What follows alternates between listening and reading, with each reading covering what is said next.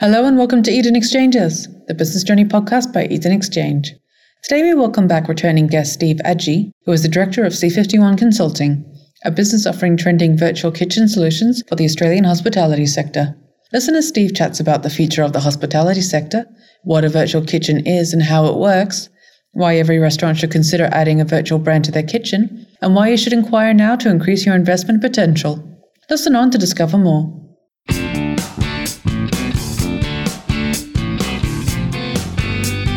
Hello and welcome everyone. My name is Ellen Rogers from the Eden Exchange team.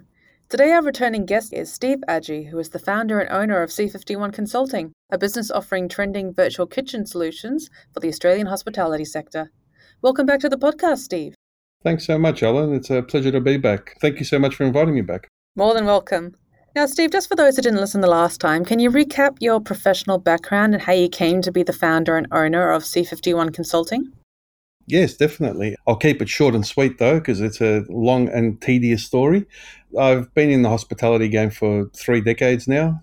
Time's getting on. Basically, we identified that there was a massive opportunity in delivery and multiple delivery brands way before COVID impacted hospitality. What happened was basically COVID and the pandemic situation sped things up, and we've moved into a space now over the last 18 to 24 months that's purely dealing in that virtual tech space to allow operators to focus on off-premises dining opportunities rather than just the traditional bums on seats model. And now talking more on those trends at the moment and why you came to create C51, what is going on in the industry right now and what's leading it to grow in such a short time?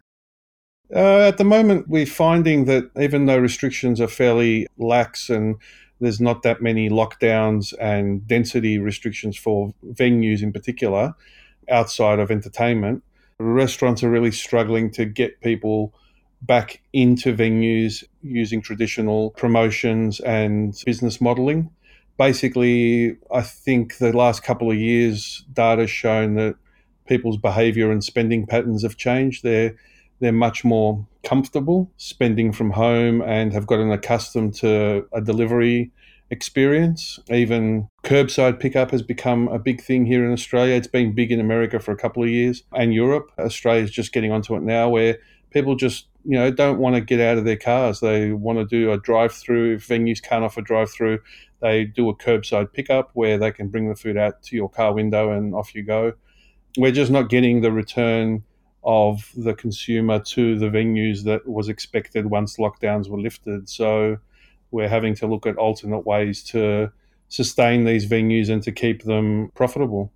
And now for anyone who might potentially be scratching their heads throughout this podcast, can you tell us the difference between a ghost kitchen and a virtual kitchen business?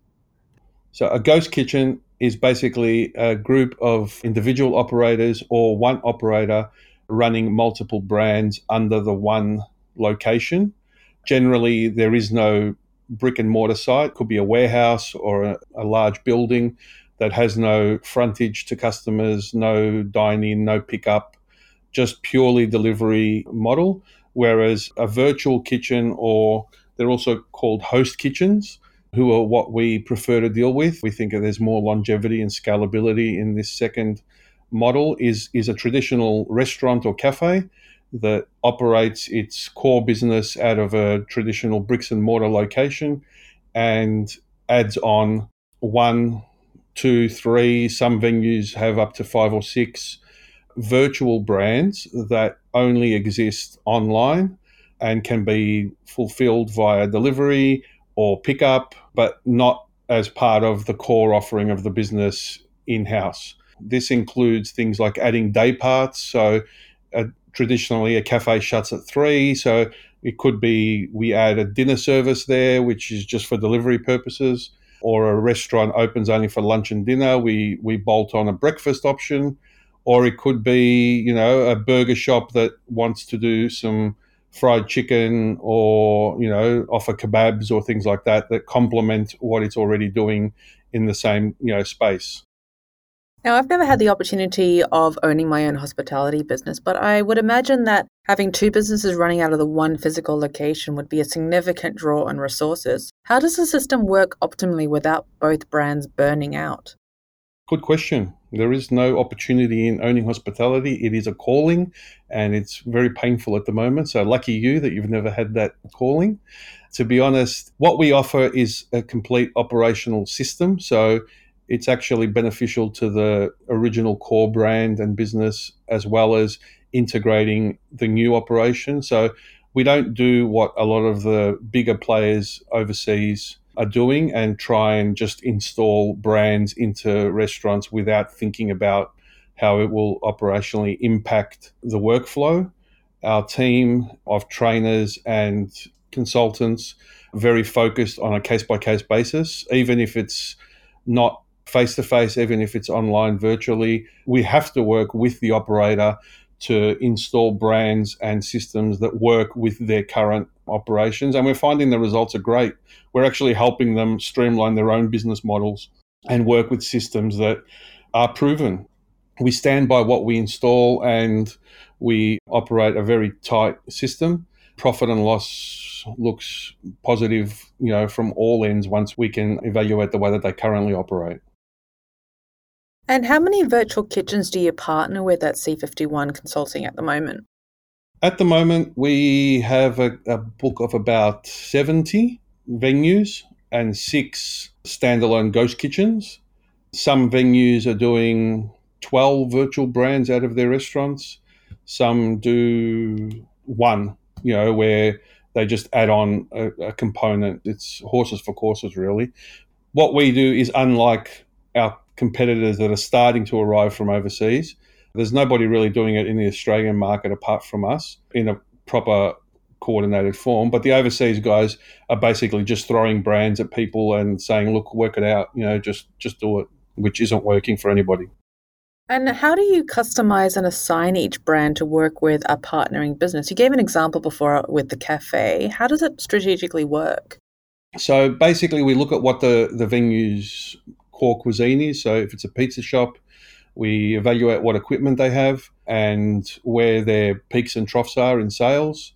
So once that's identified, we're able to present them with either a variation of what they're doing. So we recently just installed at a wood-fire pizza place an Indian take on pizza called Punjabi pizza. It's completely virtual, already doing some good numbers, and it's based on the same sort of business model as what they have, but it's using like a naan bread as the base rather than a traditional dough, and a lot of Indian flavors through the ingredients that they already have. So we're not increasing their pantry list or their stock levels or their costs.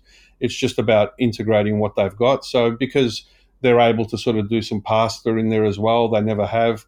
They've added some pasta to their actual in-store menu, and we've created a pasta concept for them virtually where it's doing really well as small takeaway meal kits that people can take home and heat and eat, basically. So it's not a one-size-fits-all. You can't just tell them to do burgers, for example, or fried chicken because they don't have the equipment or the know-how or the resources.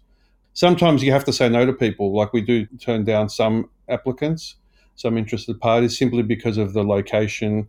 It may infringe into other people's trading territory, or they want to do something that we can't support, which isn't on demand, on trend as far as delivery data. So we don't want to go down a path of just doing it for the sake of doing it and then having the headaches after of trying to pull it apart and redo it.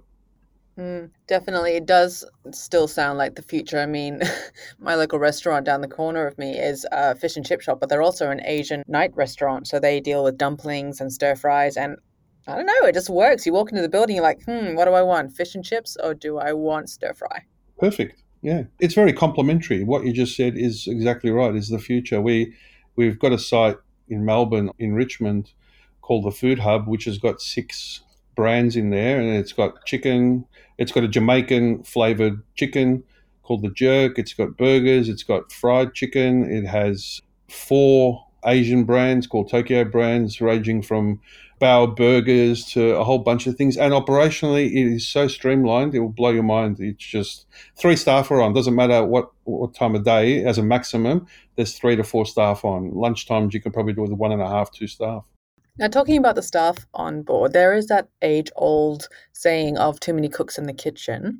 With how it works, who is in control of both businesses running in the same kitchen? It's one business running under the one venue. So I'm not a fan of leasing out underutilized kitchens. I know there are some companies doing that at the moment, calling it the Airbnb. It could be there's a big space and there's an opportunity to put in an unrelated business partner to the current operator. We don't do that just because operationally I know that it would be a nightmare for both parties. It's basically run under the management of the current owner / operator. They take it on as a licensed brand and system that they run within their own business. So, how does the owner of the virtual brand, if they're not there during the day-to-day running, how do they ensure that the brand is being managed accordingly?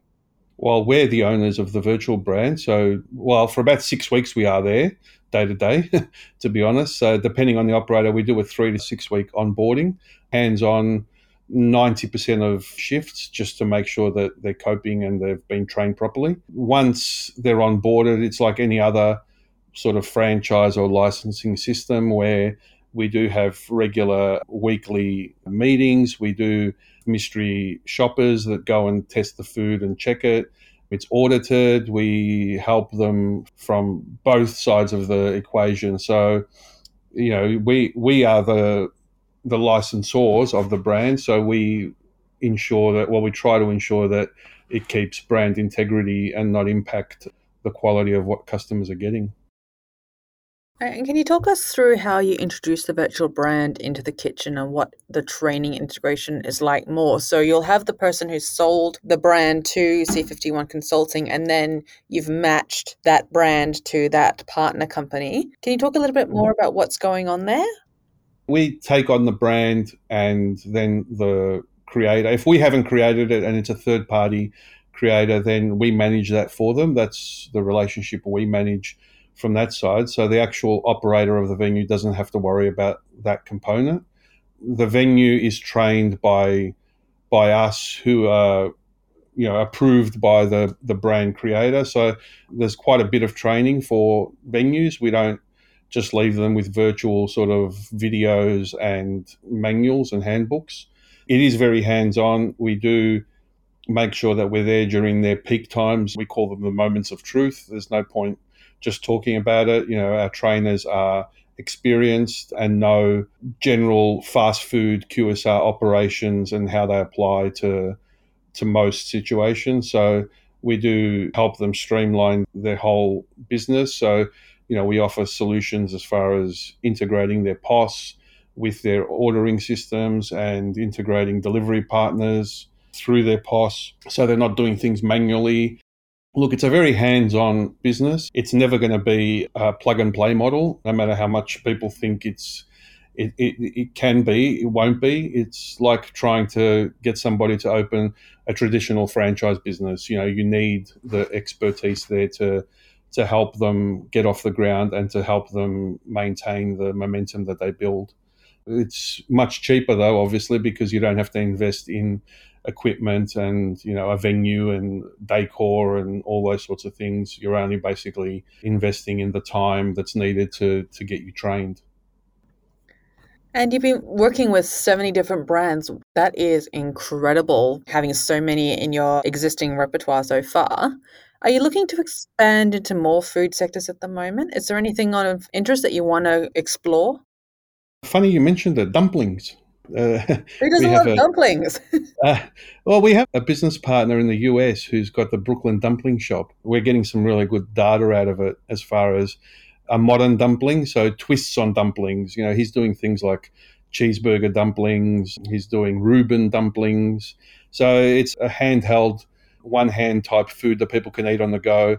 that has other flavors. It's not just the traditional pork and chicken and those sorts of things. So that's one thing we are exploring heavily at the moment. But look, we're pretty flexible as far as the cuisines. Myself and my core team have been in hospitality for, between us, I'd say 100 years. There are 5 certified trainers that do all this stuff. They've worked everywhere from the local fish and chip shop to fine dining. So there's a bit of experience there as far as cuisines. Now, you did talk a bit about the low cost involved with running a virtual kitchen. What type of return on investment can a partner expect? We anticipate the initial investment will well and truly be recouped within 6 months. That's worst case scenario. We haven't had anybody not being able to recoup their investment within 6 months. We generally see an increase in sales depending on how many virtual brands and the area. But just as a ballpark figure, we usually see anywhere between $5,000 and $15,000 per week increase in sales within the first month. So working off that initial investment for launch is easily recouped within that 6-month period. We also try and avoid any equipment upgrades and work within the parameters of the business to begin with. Once there's proof of concept at that venue and they can see that there is an opportunity and it would make sense to invest in that new, deep fryer or new technology, then New shiny new thing. yeah, it's a much better conversation than saying to them, well, you need to fork out $100,000 to begin with, and then they're sort of wondering, well, how am I going to get that money back? So we try and soft launch it into a venue that has existing capabilities and match it to what they've got. And it does sound like you have quite a few successful stories so far. Can you tell us about one specifically that worked better than you expected and what made it successful? I've got quite a few, but I've got one that is opening on Monday, and I'm very excited about this one because it's going to be successful because pre-orders have already been amazing. I really want to showcase this one because the gentleman is a French pastry chef who has been doing basically markets and those sorts of things for many, many years, peddling a product that is very unique. And basically, we haven't been able to find this product anywhere else in Melbourne. It's a sourdough croissant. Unlike the traditional croissants, he has some ancient recipe from, the depths of France somewhere that is a sourdough croissant, and it is absolutely amazing. So we've created a brand for him and a virtual brand to run off the back of that. And he'll be launching on Monday. We've had to do this whole business from start to finish. He'll be working out of a bakery that he runs. And he's also committed to a second location immediately just from the amount of activity of pre-orders and things like that. So he's still got his core business as a baker and, doing the traditional, bread and pastries and stuff. But we've created a virtual brand just for him. And pending on how that goes, we're planning to roll that out nationally because we've had a lot of interest already with the concept as it's very unique. Flipping the table on the success story and talking more about what doesn't work, have you had any experiences where the food brands just didn't turn out as you expected and you had to change tactic? I mean, not everything works out as on paper, I suppose. I mean, me as a kid, I loved milk and orange juice together. I have no idea why. I was a weird kid, thought it was amazing, but it didn't work out for other people. So I imagine that's the same for a business concept as well. It sounds like a great idea, but doesn't always take on. Yeah, 100%. That's standard with everything, I guess. Yeah, we've had lots of failures, especially at the beginning. I originally thought, that plug and play model was the way to go, where you could just basically give people a manual, give them a menu, give them, some YouTube videos of how to do it, and off they go. Doesn't work. No matter how much you think it will, it won't work. Operators just need that TLC. We've had operators change menus, stop serving them, everything you can think of, rename them, just not serve them anymore the way that they were taught. It's just like a traditional franchise, I guess. It's not always going to work. It's a mix of a bad operator, I guess, an incorrect cuisine for the location could be another one. And because it's very early sector here, it's a very early sort of on in the piece, we have been doing a lot of trial and error using some venues as guinea pigs, unfortunately. And we've tried to mitigate losses across all fronts, but there have been some interesting disaster stories. And it's just part of the learning curve, I guess. But we have come a long way in the last sort of 6 to 8 months, and it is a very different model now than what it was, say, this time last year. So I'm confident with the partners we have now and the scale that we're looking to achieve, we do have a sustainable and profitable model. And I'm definitely confident that one day soon there'll be orange flavored milk in the supermarket somewhere. I'm holding out for that because then I won't be such a weirdo. Yeah, I'm interested to try that. I don't know what my guts are going to think of it, though. Probably think it's awful, but I don't know. Try something new. Do you still drink it? Nope. Maybe after this call, you try it and let me know how you go, and then I'll try it. All right, game on. So currently, where are you focusing your evolution and growth of your business? Are you focusing on more acquiring physical site locations? Not as much. We do take the occasional site and turn it into a multi-brand venue. It's more about facilitating an introduction of brands into existing businesses across different locations. So it's more working with venues that are looking for ways to stay relevant and stay profitable. And what is the minimum a partner brand needs to bring to the table to participate in this kind of opportunity? You described certain fit outs before and venue size that is a pre-requirement. There really is no minimum. There's no one size fits all, I guess. A lot of venues generally in food service have got, some sort of commercial cooking capabilities. If they're serving any type of commercial food, then we're able to integrate with, their sort of equipment and operational model. So it's very, very flexible. Venue size doesn't really matter because we're not impacting their ability to serve front of house customers, as long as they can trade the day parts that they want to trade in. So they don't have restrictions on early mornings or late nights if they want to be doing that. We've actually just installed a burger and a chicken menu in a venue that was closing at 9 o'clock.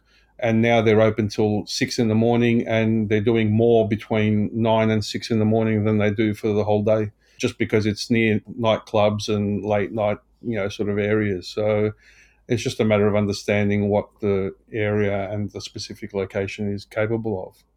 And it's a lot more straightforward than it sounds. Don't think that it's a whole drawn-out process. We're really quick and upfront about what a venue can and can't do, and don't want to waste anyone's time, either ours or theirs. And for anyone with a business suitable for a virtual kitchen partnership, what do you think is the key reason they should inquire now? They should inquire now because we have the resources to really get them some great deals with the delivery partners. I don't know how long that's going to last because they're digging their heels in. So we aim and we generally succeed in getting delivery partners to offer a percentage well below the market rates that people are being charged, which is important, obviously, from their bottom line. And we have supply deals that are locked in with suppliers nationally that will need new ones in July. So the next few months are crucial to try and lock in as many venues as we can so they can benefit for the next 12 months rather than having to strike up new deals for the second half of 22. So the two main, points of a restaurant's profitability are obviously their cost of goods and their labor. Delivery partner costs are well managed through our service and maintained. So we do get some excellent deals and support for our venue partners that isn't available to a lot of the independent operators, and anything less than, like a national brand like McDonald's or KFC. Because we do have that buying power, we really do some good negotiating on their behalf. Thanks, Steve. A virtual kitchen opportunity sounds like a great way to boost your business, especially during the pandemic times. Now, for anyone listening to this podcast who is keen to learn more about the virtual kitchen opportunity, there is a button beneath this podcast to submit your inquiry, and the team at C51 Consulting will get the ball rolling ASAP and get you started on your franchising journey. Now, thanks again for joining us again on the podcast today, Steve. We wish you success in your continuing business journey, and we hope to hear from you soon with an update. Thanks, Ellen. I'll definitely update you on that orange-flavoured milk situation. I'm keen to try. Yeah, definitely. I loved it as a child. We'll see if I love it as an adult. Well, all right. Thank you so much. Appreciate it.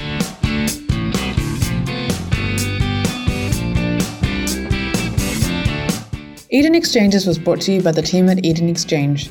In this episode, we welcome back returning guest Steve Adji, who is the director of C51 Consulting, a business offering trending virtual kitchen solutions for the Australian hospitality sector. To find out more about Steve and C51 Consulting, or to discover other episodes by Eden Exchanges, head to our networking website, businessbyinvest.com. You can also subscribe to this series on iTunes or Stitcher if you're using Android. Find us on Facebook, LinkedIn, Twitter, and Instagram for recent info on the buying, selling, and investing world. Thanks for listening.